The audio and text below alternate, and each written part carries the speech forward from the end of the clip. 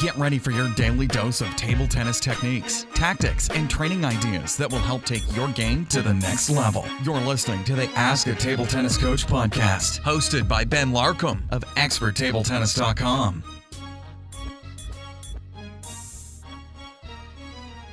This is episode 56 of the Ask a Table Tennis Coach podcast. My name is Ben Larkham, and today's question comes from Glenn.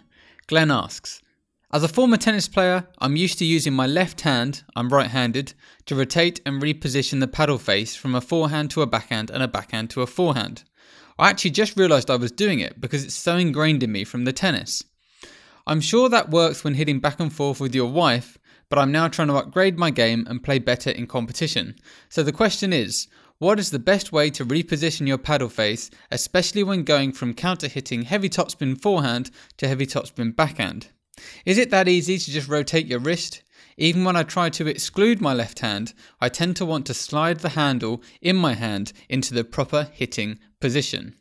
Right, so that one came from Glenn. Really good question, and it's something that I see coming up a lot with tennis players that transition to table tennis. And I know that a lot of tennis players do get into table tennis, or they play it a bit recreationally, and they want to take it a bit more seriously. I always find it really easy to spot the tennis players because, just like you say, Glenn, they keep touching the end of the bat with their free hand. It's just a habit that they've picked up. So most of the time, they don't even realise that they're doing it. But they just do. So I can always spot a tennis player when they keep kind of using their non-playing hand to touch the racket. Now, I'm no expert when it comes to tennis, but I believe that when you're playing forehand, backhand shots in tennis, you do have quite a big grip change. So you kind of shift the racket around in your hand for those shots. And you've also got quite a lot of time in tennis, so you can just use your free hand to help you get it into the right position or whatever. Now, in table tennis, that's not the same. If you look at most of the top table tennis players, they're going to have little to no change in their grip to, whatever shot they're doing. It's basically going to be the same. And if they do have a small grip change, it's just going to be a tiny little thing. Maybe they change the movement of the placement of a finger, or they move the thumb up on the rubber for the backhand side, but that's going to be it. So there's no need to be rotating the handle around in your hand at all. You don't need your other hand to do it. You don't need to do it full stop. Now, if you do want to become a good table tennis player, as I say, you can't be changing your grip. The reason being there's just not enough time. So the main thing you're going to need to do, Glenn, is just spend a bit of time finding a good grip that works for you, something that's neutral between forehand and backhand and allows you to be quite relaxed and loose. And then just work to kind of perfect that and get used to playing with that. It's going to feel weird at first. This is what I always say to people when they've got kind of an unorthodox grip. Trying to get into a neutral grip is going to feel weird. You're going to feel like it's making you play worse, or you haven't got any control over the bat. But over time that's going to go. It's going to get easier. So just stick with it, and it's going to help you in the long term. Now, once you've sorted out the grip, you're completely right, Glenn.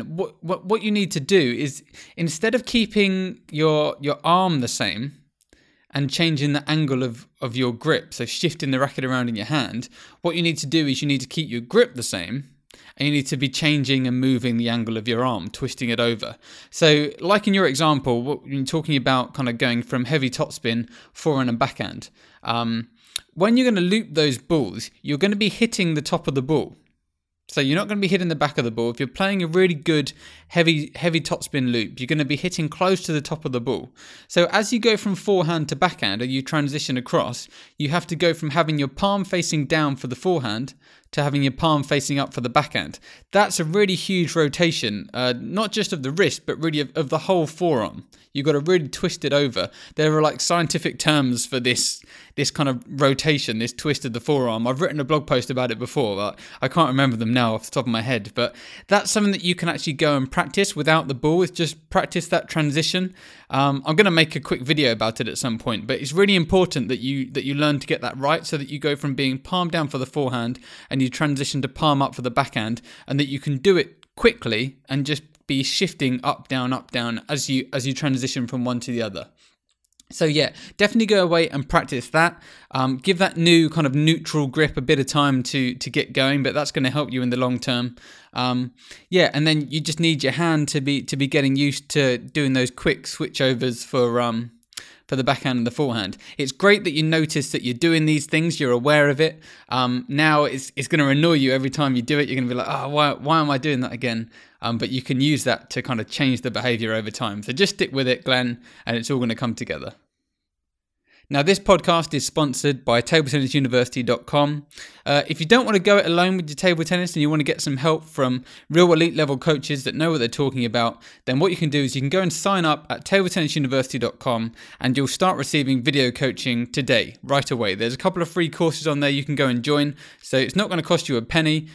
They've got premium courses as well, but that's totally up to you whether you want those or not. So head on over to TableTennisUniversity.com. You can join as a free member and start getting access to some really great quality video coaching immediately. If you're listening to this and you've got a question for me, all you need to do is go to experttabletennis.com/ask and you can submit your question on there, just filling your name, your email address and your question. Every episode of the show so far has been started by someone submitting one of those questions. And if I don't get questions, then the podcast is going to end. So please go to experttabletennis.com/ask, submit a question, and if I haven't answered it before, I'll answer it on a future episode of the show. That's all for today. I'm going to be back tomorrow and we're going to be talking about the corkscrew spin serve. Bit of a tongue twister, but if you don't know what that is, you'll find out tomorrow. That's all for today. I will see you tomorrow.